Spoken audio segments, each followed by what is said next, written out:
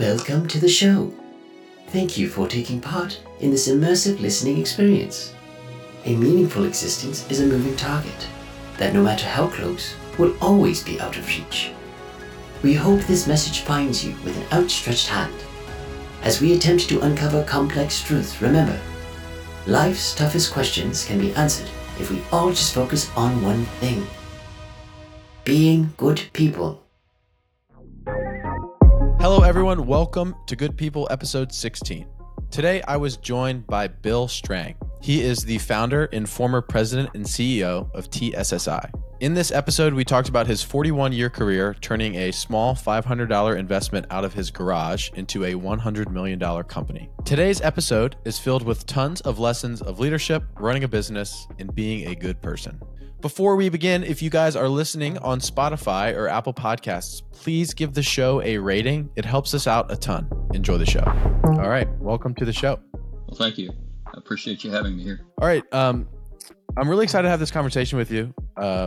There's a lot of things that I think we'll take out of this, specifically on the side of leadership. I think you have a very unique perspective in building people, getting more from people. And this is something that I do a bit with my job, training people in fitness. It's a little bit more physical than maybe the mental side of things.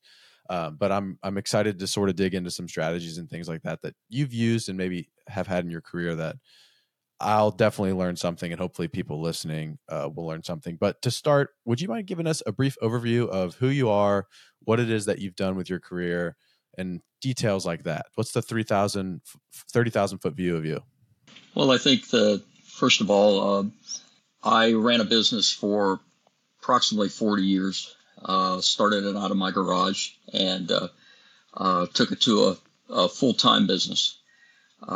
The business itself was a culmination of a lot of things in my life where I felt that it was time for me to see if I could really lead an organization. My background was quite different. I was not a great student in school. I joined the military right after high school. I was a vocational student, so I did mechanical work in the military, and I found that I did well working in teams, and I needed that discipline to help me focus on my future. But when I came home after 4 years, I found that I jumped around with a lot of things. I became a machinist and became a journeyman, finished my apprenticeship. I eventually went in for a short period of time into management. I found out that I really, in my early 20s, I wasn't ready for that yet. And I went back into the trade, started going to school for engineering, and along the way took a job move that caused me to move to an area there was no engineering schools.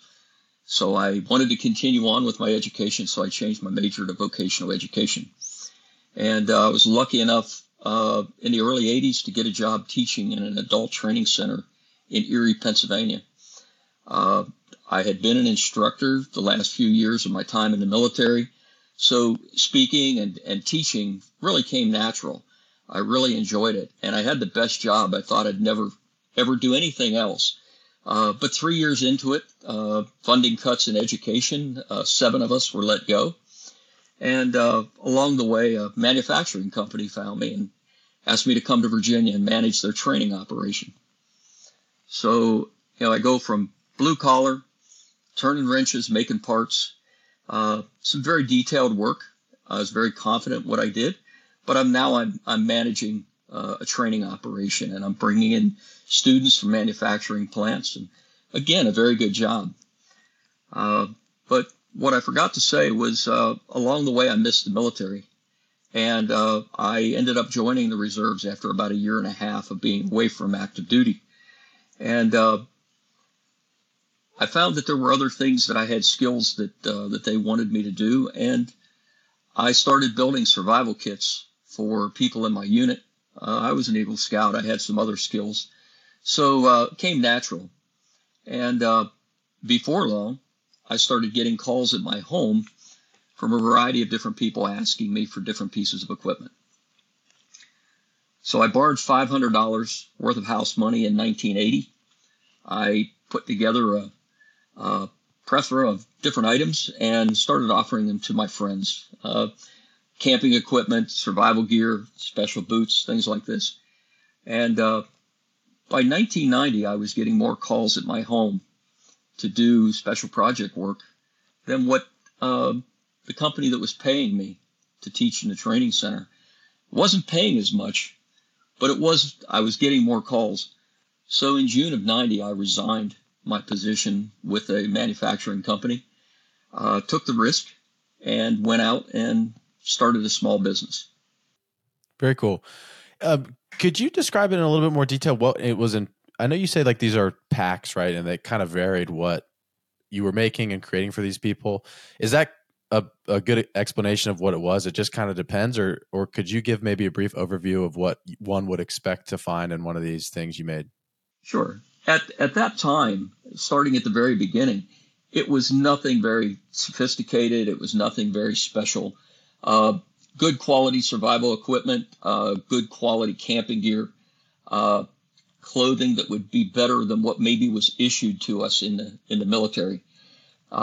And my friends in the unit would laugh because every time I came to drill, the back of my truck was loaded with little green boxes full of things. And at lunchtime, I would open up a store. Even to this day, when we meet and they know what my business transitioned to be, they all talk about, I remember when you sold me this flashlight, or you sold me this pocket knife, or you sold me this or that. So at the very beginning, it was pretty conventional. And that was what gave me the foundation to walk away from industry and open an outdoor shop. And that outdoor shop here in Harrisonburg, Virginia, called Sportsman Specialties, we did hunting, camping, backpacking, and mountaineering out of the front. And at the same time, we were supplying a variety of different people within DOD and government agencies out the back with more boots, more flashlights, more first aid kits, and so on. Yeah. It's the same thing, just scaled up a bit. When did you make the transition from your garage to this sports store? June of 90, I resigned.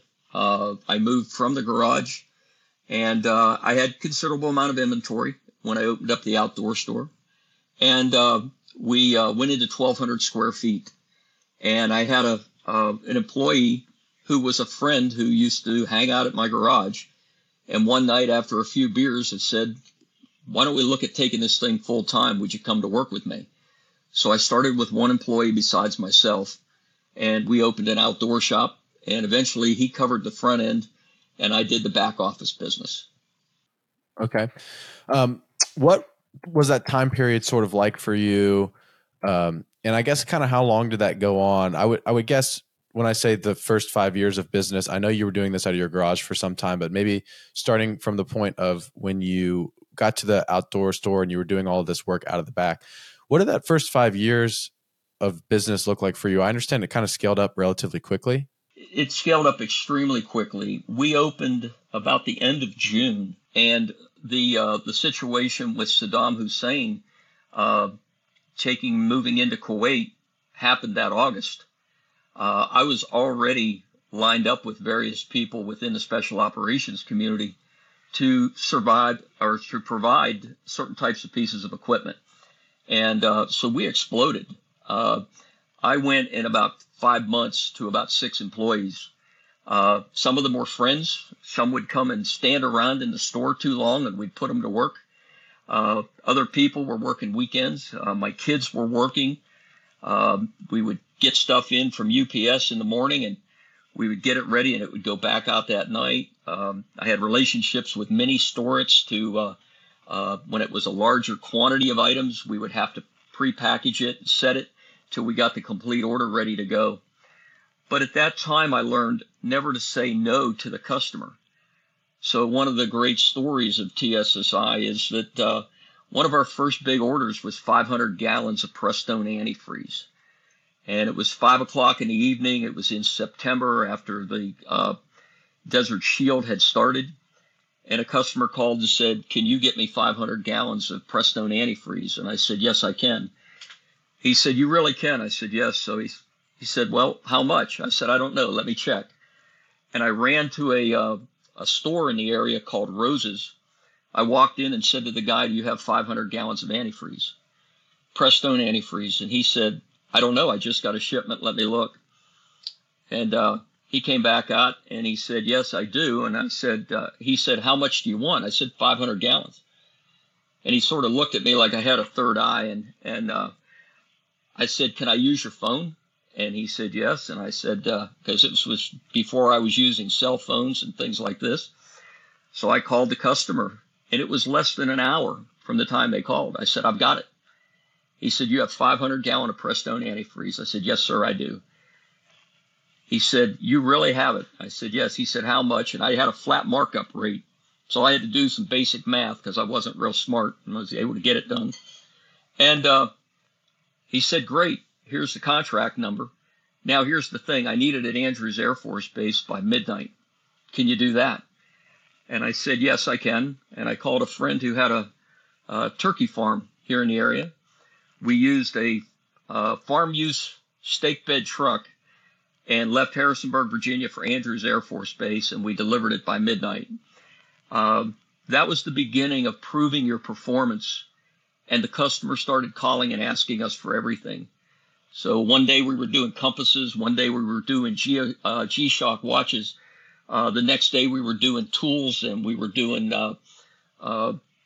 generators. So it just continued to grow. So during that time of that first Gulf War, that really made a difference in getting the business started off the ground. Many, many businesses fail in the first year, and a lot more fail in the first 5 years. Fortunately for us, the customer base that we had in that first year really helped us. And it wasn't too much longer after the war was over that a customer came and said, "Would you be willing to go overseas?" And I said, "Yes, I would." And I ended up finding myself working for a foreign government and purchasing things here and moving them over there. Again, that was a cornerstone of the strength of the business. I had 5 or 6 good, reliable employees back here, and I was coming back each time with orders for us to be able to complete and deliver to the customer. Yeah, that's a great story. It makes me think something that I tell. I'm a fitness coach, and I majored in communications in college. I had no background in fitness. It was just something that I was kind of doing as a hobby. And through a number of fate and God and luck, I ended up where I am because of what you just said, of saying yes to a lot of things. Maybe it wasn't quite the same scale, like delivering 500 gallons of antifreeze to an airport by midnight, right? But there's a lot of like low level stuff at a gym, like jobs nobody wants to do, and just things of that nature that if I was asked to do it, I was the guy that was going to say yes. And so I always tell young coaches, don't be picky. If somebody says, "Can you train at 8:30 p.m. at night?" you say yes. If your owner asks you to cover the 5:30 a.m. shift after you did that 8:30 p.m. session, you say yes. If you have to mop the floors of the gym, you say yes, because it doesn't matter. You need to sort of build yourself this credibility and reputation as a guy that will do things that other people won't, even if it's simple stuff like that. But so you saying that sort of made me think about that. That's a thought that I've been giving, or I've been giving a lot of thought to that lately. So that's a very, very cool story. Well, thank you. The next question that I would like to ask you is, why is this something that you were passionate about getting into? I know you sort of had your military background, but is there a more specific reason that you've given thought to? Well, that's interesting because I think at the very beginning, never let it be said that it isn't scary to take that step from security of a Fortune 500 company. And I was mid-management. I was managing the training operation. I was working with production people, and I was working with senior management. But I started to see the handwriting on the wall. I had had other jobs in my career, both blue collar and teaching, and also now in industry, where I felt like I gave 110%, but I was a number. And when things got slow, I worried about my job. I worried about what was I going to do to feed my family. So what I started to look at was, if I went on my own, the only person that I could rely on for my success would be me, and that would only be done by how hard I was willing to work and how much of a commitment I was willing to put into it. So that's really one of the reasons why I took the step to go out on my own. Fortunately, I found something I had passion about, and that passion grew to really what one of our core focal statements was, that our job was to make sure that every warfighter came home at the end of their deployment, and that every police officer went home at the end of watch. I took that very personal, and I even get emotional about it today. And when you stand in front of a team, no matter if it's 2 people or in our case 75 at the end, and the owner tells you that that's his passion and that's what we're going to do, to me, that's leadership and not management. Management is solving problems that are in the business, but leadership is taking the people and pulling them along with you, sometimes pushing them, but getting the mission accomplished so that we could go ahead and provide our customers with the best service and the best products we could. Yeah. You're speaking on a lot of cool things there. And I'm really excited to just dive into this leadership topic with you, because it's something that you know a lot about. But just quickly before we talk into that, I know you've retired from this now. What was that timeline like? How long ago was that? What did retirement look like for you from this business that you built? Well, it was 41 years full-time and part-time. The part-time, the first 10 years of part-time, and then 31 years full-time. We closed the deal in March of 21. I officially retired 6 months later, because I stayed for 6 months as the president and CEO. And then I became a 1099 contractor for another 6 months. And that was, it was different, because it was my baby, no matter how ugly it may have been. I took a lot of pride in what we had built.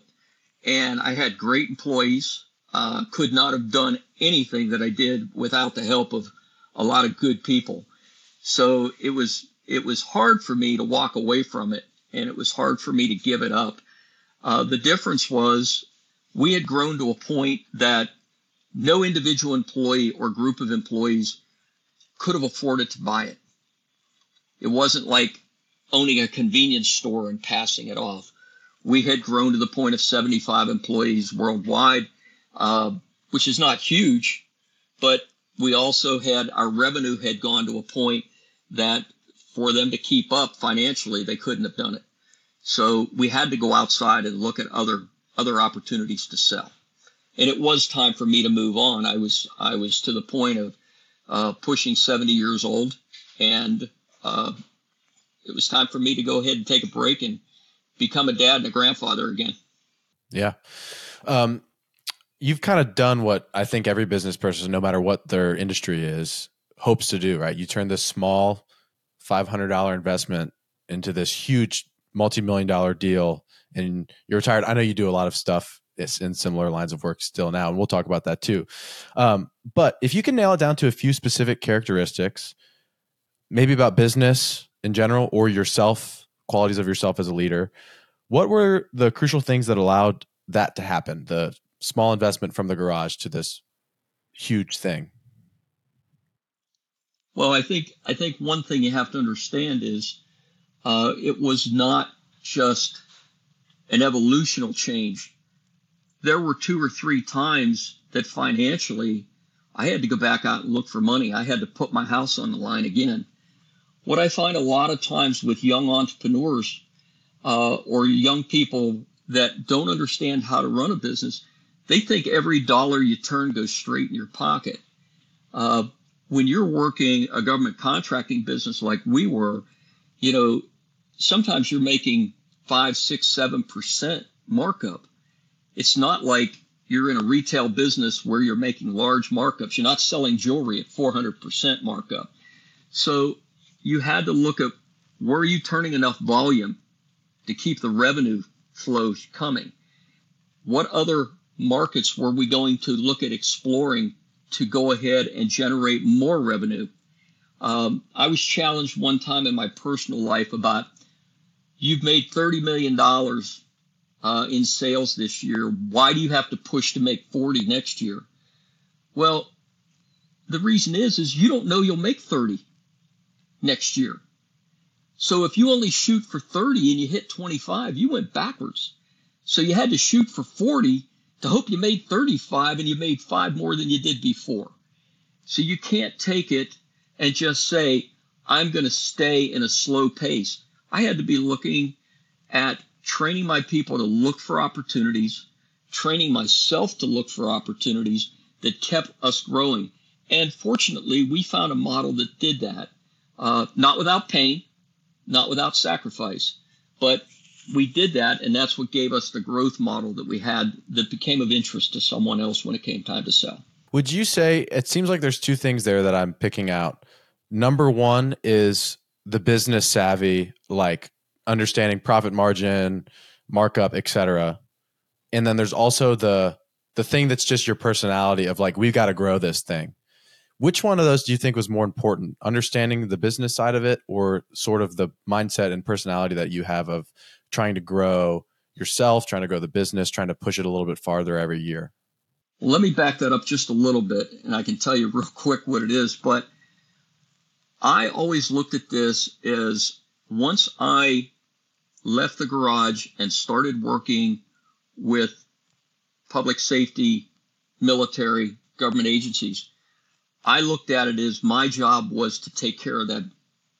My job was I didn't want to go to a situation where I learned that they were not around anymore because something happened. I wanted to make sure that it was never my equipment that failed. So I always wanted the best. But when you asked about what's the difference there between running the business, the passion of it, I guess, and then how to run the business. And correct me if I'm wrong on this, but let me tell you, I didn't know how to run a business. All right. I didn't know the difference between margin and markup when I started. I didn't know what the difference was between basically you start to grow the business and then you start to look at all the other things it takes to keep you profitable. And to be profitable, you have to make these margins. You have to be able to get the right products. But at the same time, you're accelerating cost of overhead. You're accelerating your insurances, your rent, the employee benefit package besides insurances. What's it cost to keep a truck on the road? I didn't have any idea about that stuff. I learned every bit of that one step at a time. I use a statement continually, and I told you this when we met. You gain experience every day. But when you say, how do you get experience? A lot of times it's through bad decisions. All right. I was always one that said, don't make that mistake again. We're not going to do that. So I do tell people, how do you get experience? Bad decisions. If it's a good decision, you sort of brush it off and you don't think about it. But boy, you make a bad decision that cost you money, you'll remember it for a long time. Yeah, I've thought about that a bit since we talked, and something that you said earlier too about you didn't want to be, you felt responsible for the equipment that you were giving to these people, and you didn't want to be the reason why something catastrophic could happen. This is something that I feel when somebody comes and works out with me is if somebody comes to me and they tell me they want to lose 50 pounds and they don't lose 50 pounds in a year of them paying me a couple $100 a month, like, that's my fault, and I should feel horrible about that.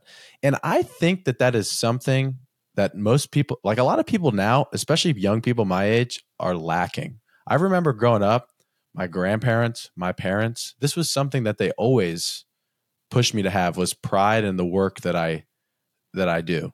And it's whether it's having your family name on it or just knowing it's coming from you, like, I want to make sure that the work that I do, whether it's helping somebody get in shape or creating a product, whatever it may be, it doesn't matter. But I want to be proud of that because that in some way has my mark on it. And so it sounds a lot like that is another one of those fundamental elements that you're sort of hinting at, of that feeling of wanting to be proud of the work. Seems like it was one of the reasons that it helped you learn these things along the way, because that frustration and feeling of anger when you mess something up and make a bad decision is the feeling that made you push to learn those things so you didn't make those mistakes again. Exactly. I mean, you're striving every day to be successful, or else you shouldn't even look at going into business.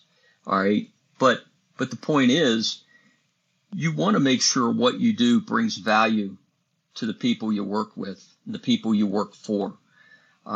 So, you have to project that image that it's important to you to, one, support the mission they have, and two, it's important to you that they do it safely. I mean, everything I did supported some type of dangerous environment that people are going into harm's way, wearing the equipment, using the equipment that we supplied, or the medical equipment, some of the other things we expanded into, to be able to basically provide care to them should someone get hurt. And we wanted to make sure that everything we did each time was focused on that. So I guess there were times I was on soapboxes in front of my team, and we had monthly staff meetings, and they would always have a closing section where it was bills time. And during the staff meeting, each of the department heads would have to report out. Later on, the department heads pushed it down a little further, and key people in those departments presented their department information. But it always ended with my time. And I always felt I can't walk out of here unless I keep them pumped up. It's that locker room speech. And they knew that what we were doing was important to me, and that they understood why we did it. That was what was critical. And we had core values for the company, and they knew that if they violated the core values, it was not going to be accepted as an easy road. I have a company. Every day you represent my name. I want you to make sure that you do that with honor and integrity.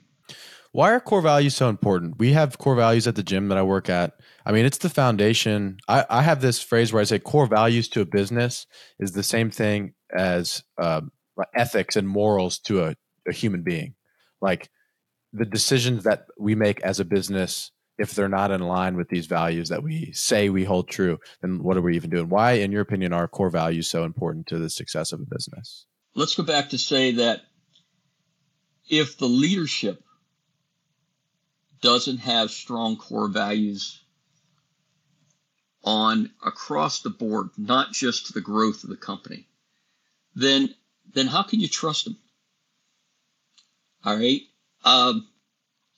I didn't want to be a dad to everybody in my business, but I wanted to be an example for them to follow if they didn't have good values at home.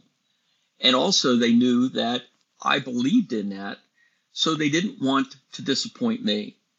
Our core values were easy because they were my core values from the beginning, and it's integrity, reliability, excellence, and teamwork.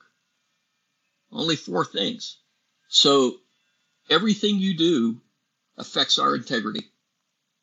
All right? We can't let that down. If somebody thinks we don't have integrity, they're not going to believe what we tell them.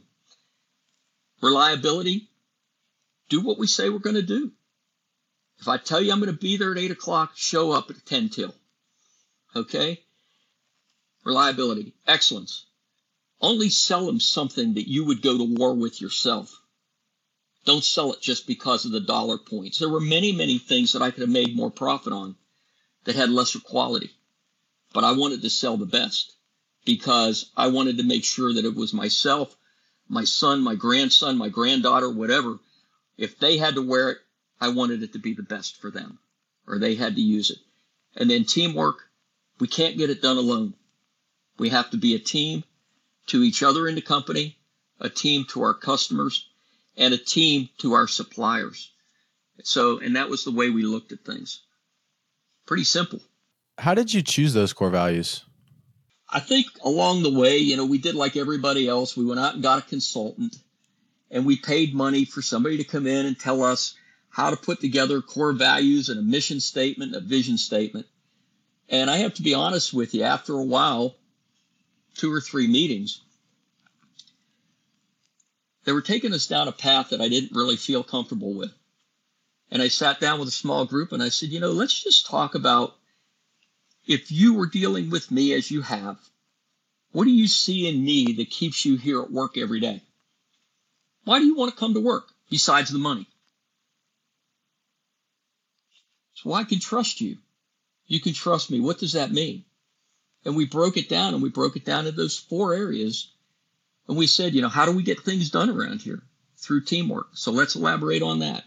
How do we want to be seen? We want to be seen as people who do the best job we can every day. So how do we do that? It's through excellence. We want to push for excellence, strive for it. So that was it. And, like I said, integrity, reliability, excellence, and teamwork. You don't need a 3.5 paragraph mission statement.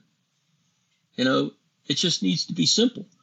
And then we went to a mission statement and a vision, and we posted these everywhere.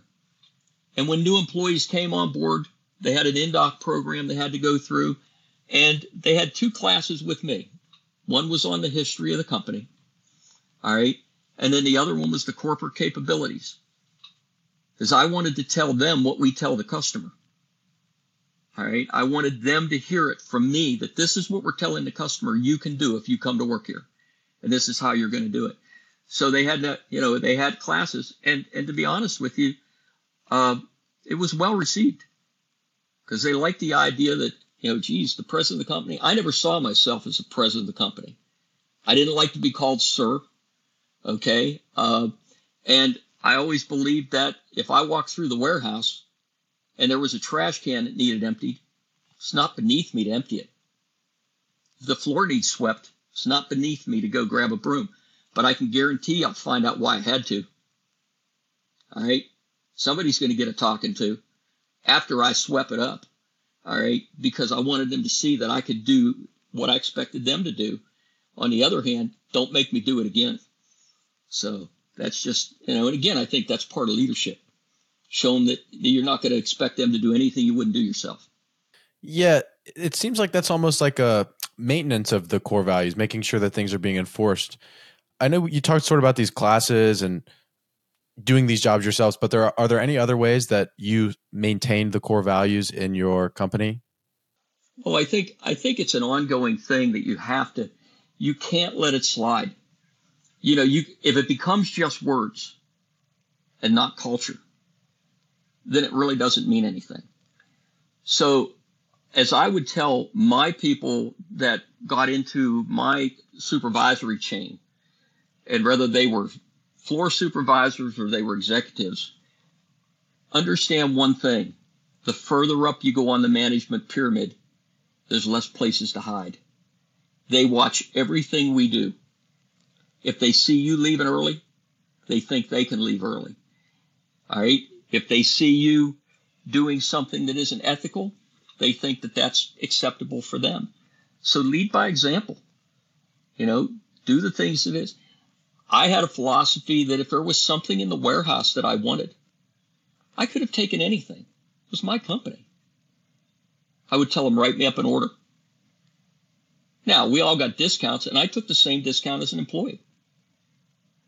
And I would just say to them, order me this, this, and this. My bill would come in. I'd go down and I'd pay finance for my stuff, and then out to my truck it went. But if I walked out the door with one thing and they saw me, they'd think it was okay for them to take something. At least that was just my philosophy. Yeah, that's very cool. So you are the example to follow, good, bad, or indifferent. So it puts more pressure on you to make sure that you walk that tightrope. That's the challenge, right? Where, I get fired up to read this weightlifting textbook. And then after 3 days straight of reading a weightlifting textbook for an hour, I start to go, man, I'm kind of getting bored of this thing. Right. And it's like the discipline of it is doing it over the 41-year career, right? Every single day showing up and leading by example and continuing to do it, because it seems like it's a slippery slope, right? Just because you have it this year doesn't mean that you're going to be able to maintain it the next. No, you don't. I mean, we had good years and bad years. We had years we made our budget. We had years we didn't. I think another thing that I'll mention, and I don't know where this fits, but I always looked at,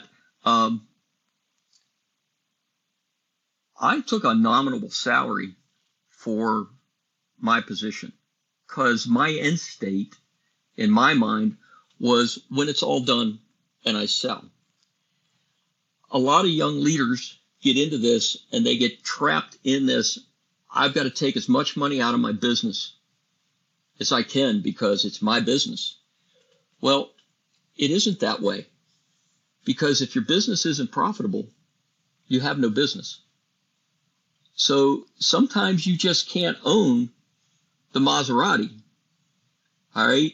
And you have to look at buying something that's in your price range. And, it's interesting. Towards the very end of my career, I bought a very nice pickup truck. And, the employees came and talked to me, and the answer was, it's good to see you have that. You deserve it. Well, I don't deserve. Yeah, you do. Because for many, many years, you drove the company vehicle. And now you have something that is it's your style. It's what you want to do. So I treated that as a very nice compliment from those people who said that. Some people feel that they got to take as much out of it as they can. I just didn't run my business that way. Again, I was looking at what the end state was when I sold. That's a cool story, and you're a guy that just didn't let the things that you were doing change fundamentally who you were. You had a vision, you had a process, and you wanted to sort of stay true to that. Do you know who Matthew McConaughey is? I'm sure you do. Okay, he wrote a book. I've quoted it a couple times on this, but there's one chapter it just reminded me of I don't know. He got a bunch of movie deals, and all of a sudden he was making a whole bunch of money, and he moved to California, and he comes into work, and one of the people who he was working with was like, did you iron your shirt? And he was like, yeah, I ironed my shirt. He was like, I hired this lady and she irons my shirts. And all she said back to him was like, oh, I've never noticed you iron your shirts before, or something like that. And then he writes this whole chapter of him saying this was like a big moment of reflection for him of like, why did all of a sudden, now that I'm successful, I start ironing my shirts or something along those lines. And it's just like a creative way. And that's what the whole chapter was kind of about, was him saying, only do things that you want to do.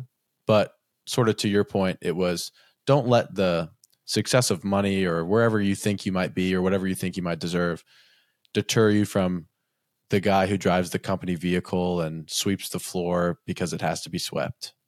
Right.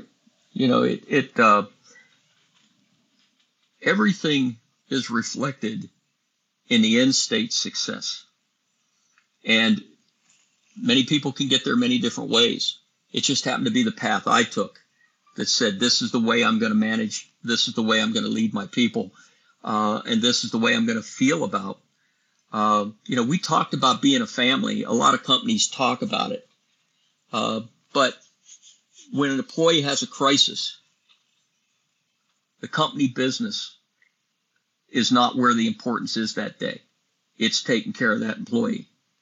And I went through numerous deaths in families, numerous situations where kids were sick, members of the team got sick. That was an important day for all of us to take care of that individual as it was to get our jobs done. So, some companies, it's just, they don't look at the individual as much. We just happen to say, if we're really going to be a family, then we have to approach every situation like a family. On the other hand, if an employee is not living up to our family standards, we had to make sure that they were aware of it. And then if that didn't work out and they didn't understand, then you recycle them back to the economy, and they're looking for another job. So, it's just the way you have to look at things. Yeah. When we met for coffee, something that you said is, we don't hire people to fire them. We hire them to grow them. It was something along those lines. I think that's what you said. What did you mean by that? Well, first of all, what we did when I started the business, where we were located in Virginia was not a big market for prior military people. So I was one of the few people that even in the area that knew some of these things when I was helping police departments or I was helping some other agencies. So when I hired people, I hired them because of the character of the individual. I always felt that if you can fit, I can train you to do the job. If that person's willing to want to learn, then I can get them to do what we need to do. So we always had some type of training, and being, as I said earlier, a trainer in my background, I wrote training programs for different parts of the company. And I wanted people to follow those standards because we needed to be able to get them to understand how to do that particular job that was going to help us to be more successful in supporting the customer base. So that was one of the things that we always said was, if you have to look at the individual during the hiring process, you didn't hire them to fire them. You hired them to train them, to get them to do the job you want. The more you put into them, the more worth they bring. And when they leave, if you don't keep them, all that time, all that effort, and the time that they spent there working is wasted. So you need to find ways of keeping them. Now, as we grew, the percentage of people we lost became greater just because of the type of people we hired and the type of situations. Some people didn't like the type of work they thought they were going to get into. Some people didn't fit. But we always looked at how were we going to train them to do their job. And, my philosophy was I wanted to train every one of my leaders to take my job. If they could learn to take my job or a part of it, I could focus more time on something that's going to grow the business. And I learned years ago a philosophy that was my job was to be working on the business, not in the business. So working on it to grow it, not in it to answer the phone. I had friends come to visit us who knew me for years, wanted to buy things that I sold them 10, 20 years ago. And the first thing I would say is, hold on. Let me get Corey in here. Let me get Casey in here. Let these young people sit down with you. And the reason is, I'm off doing something else now. I'll goof up your order. I couldn't put the orders in the new computer system. All right? Never wanted to learn it. Why? Because I was looking at what was going to be the forward thing that we were going to do, that computer system was capable for us to grow. And I didn't have to know how to put an order in the system. I knew I'd screw it up. So get somebody in here that's a professional. Let him take your order and make sure the customer's happy. Does that make sense? Yeah.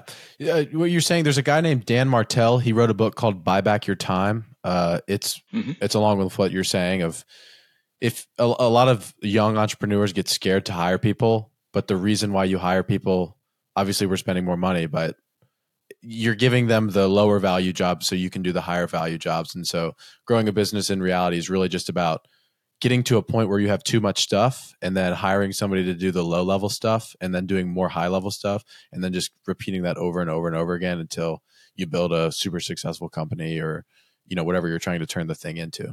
Yeah, I've seen some young entrepreneurs firsthand that are extremely intelligent and, MBAs and so on, but they can't let go. They need a number two. They need a chief operating officer or they need an executive officer in the military. The CO of the unit doesn't run the day-to-day unit. The executive officer, the operations officer, the company commanders, they're running day-to-day, and the same organizations are breaking down below them. If you're trying to do it in corporations where millions and millions of dollars are being spent and you're trying to do it all yourself, something's going to be missing. So, get people that you can rely on to take certain segments of the business away from you so you can look at the big picture. It took me many years to learn how to do that. All right, because I was a hands-on guy. I wanted to be in every part of it. But it wasn't until I started to learn that if I could let these people just do the job and know they do it right, I could go look for new work. I could go look for new processes that we could do and so on. So never consider yourself a one-person band. All right. To me, my employees, my advisors, my customers, and my suppliers all grew me into the type of person that I was to lead my company. It wasn't the fact that I was just that smart that it all came together.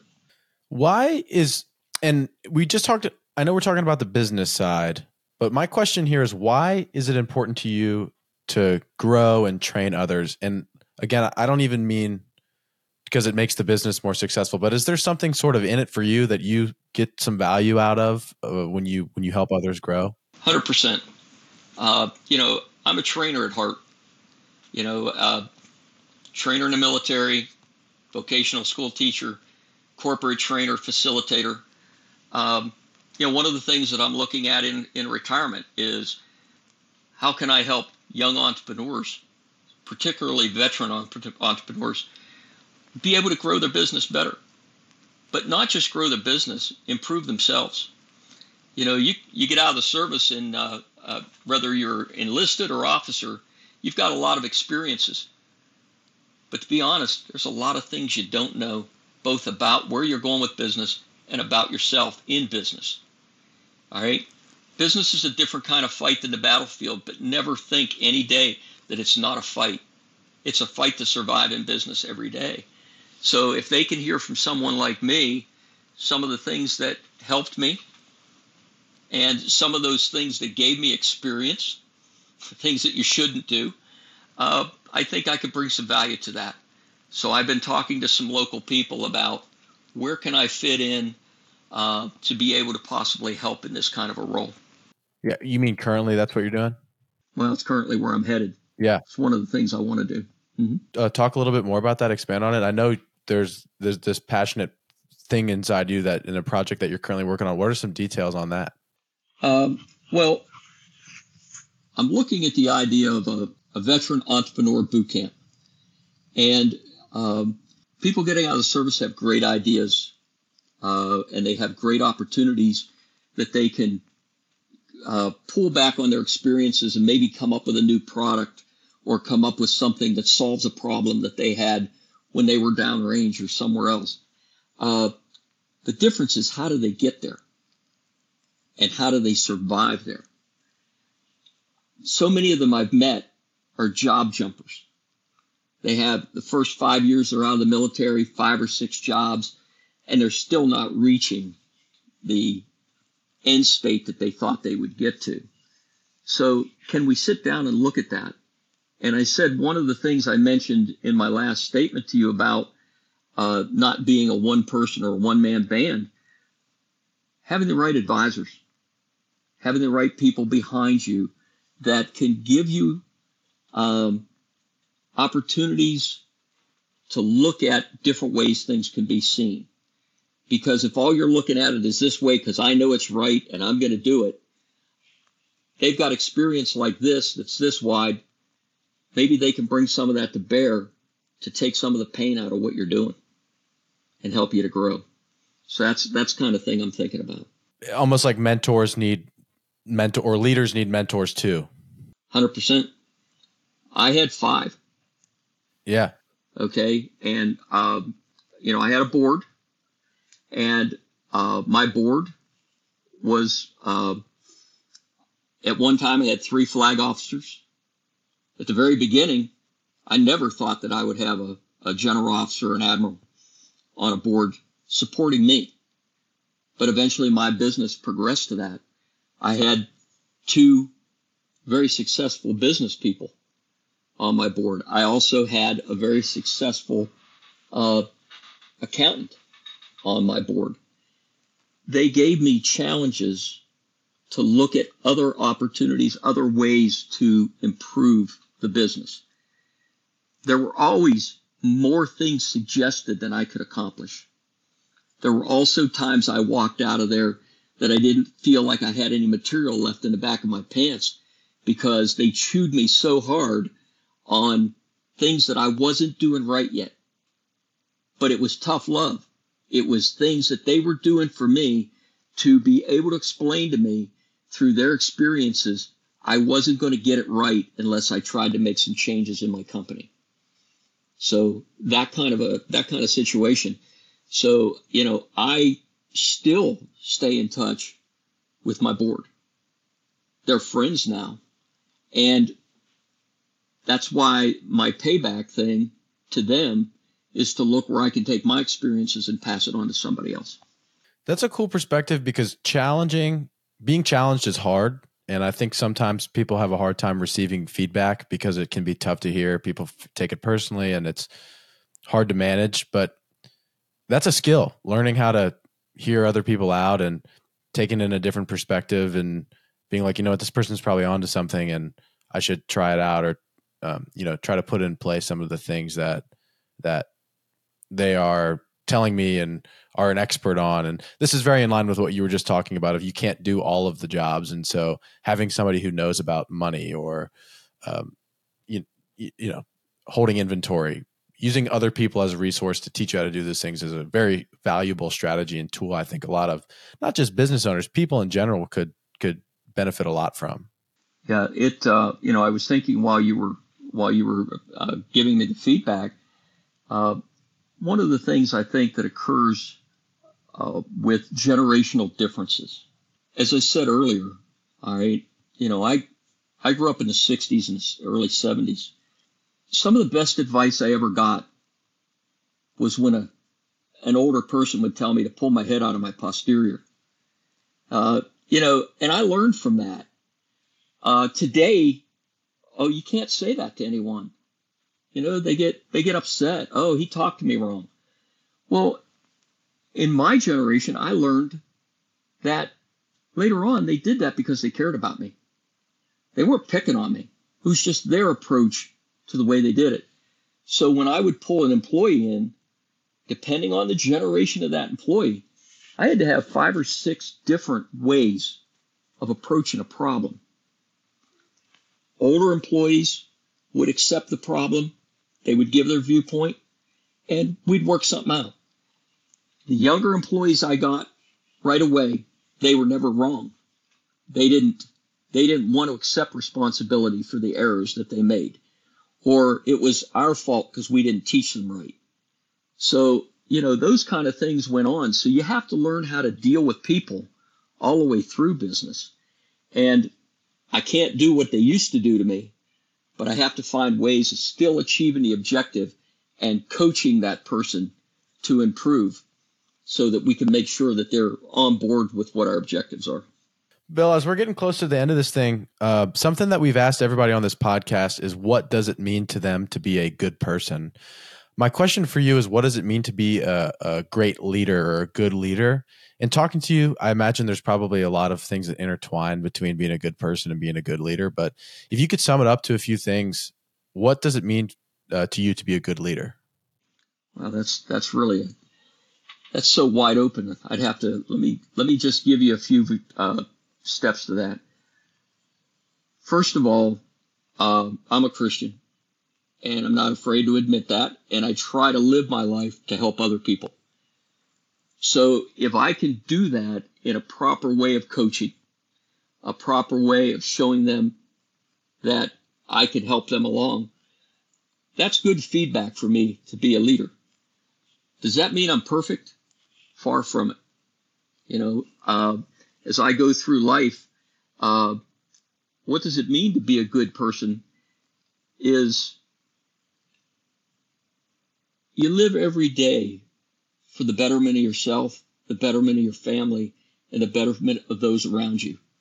If you can remember that in everything that you do, that you're trying to look out for the people you care about, the people in your community, you're doing well. And it's tough in this day, in this world, to be able to stay on that focus. And that's where every once in a while I have to go back and remember I'm a Christian before I say something. And because, I started out as a sailor, and sometimes I can't forget that. So, it is different. But I like doing good things for people. I'm volunteering now. 1 day a week, I unload trucks at a food bank. All right. Some great people, and all different diverse backgrounds. I'm the Helping Hands chairman for my Vietnam Veterans chapter here in the area.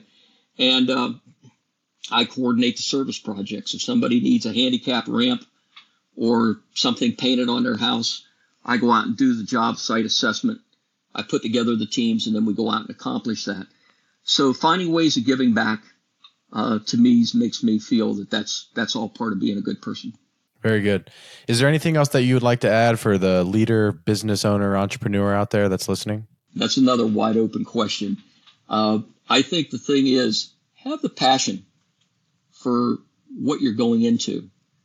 A word to the wise, make sure your life partner understands your passion and understands the mission of your business. If your business is selling software, they need to know how much time it's going to take to sell software, how many days on the road are you going to have to be, because you need to make sure that your life partner is supportive. And the objective, hopefully, is the betterment of your family. And if your partner doesn't support that, it makes it awful difficult to be successful on both sides of that. It's hard to fight a two-front war. So I hope that helps. I think that's very, very good advice. And listen, thank you very much for doing this. I'm super grateful that you and I could have this conversation. I know I took a lot from it. I think people listening will take a lot from it. I think this was probably one of the better episodes that we've done. You are a pool of knowledge and experience and wisdom that it was cool to be able to reach into that and get a little glimpse of the things that you've learned along the way. Well, thanks, Joe. I appreciate the opportunity. I have to tell you that this was not something I expected when you reached out to me. So it was not something easy to approach all this, but you made it real easy to come across, and I hope I did well. You did great. Thank you for saying that. That makes me feel pretty good. And good job stepping outside of your comfort zone and doing something like this. Thank you. Thank you guys so much for listening to this week's episode of Good People. Before you leave us, if you're listening on Spotify or Apple Podcasts, please consider giving the show a rating. And if you really enjoyed it, share this episode with somebody that you love, perhaps your grandma. We'll see you next time.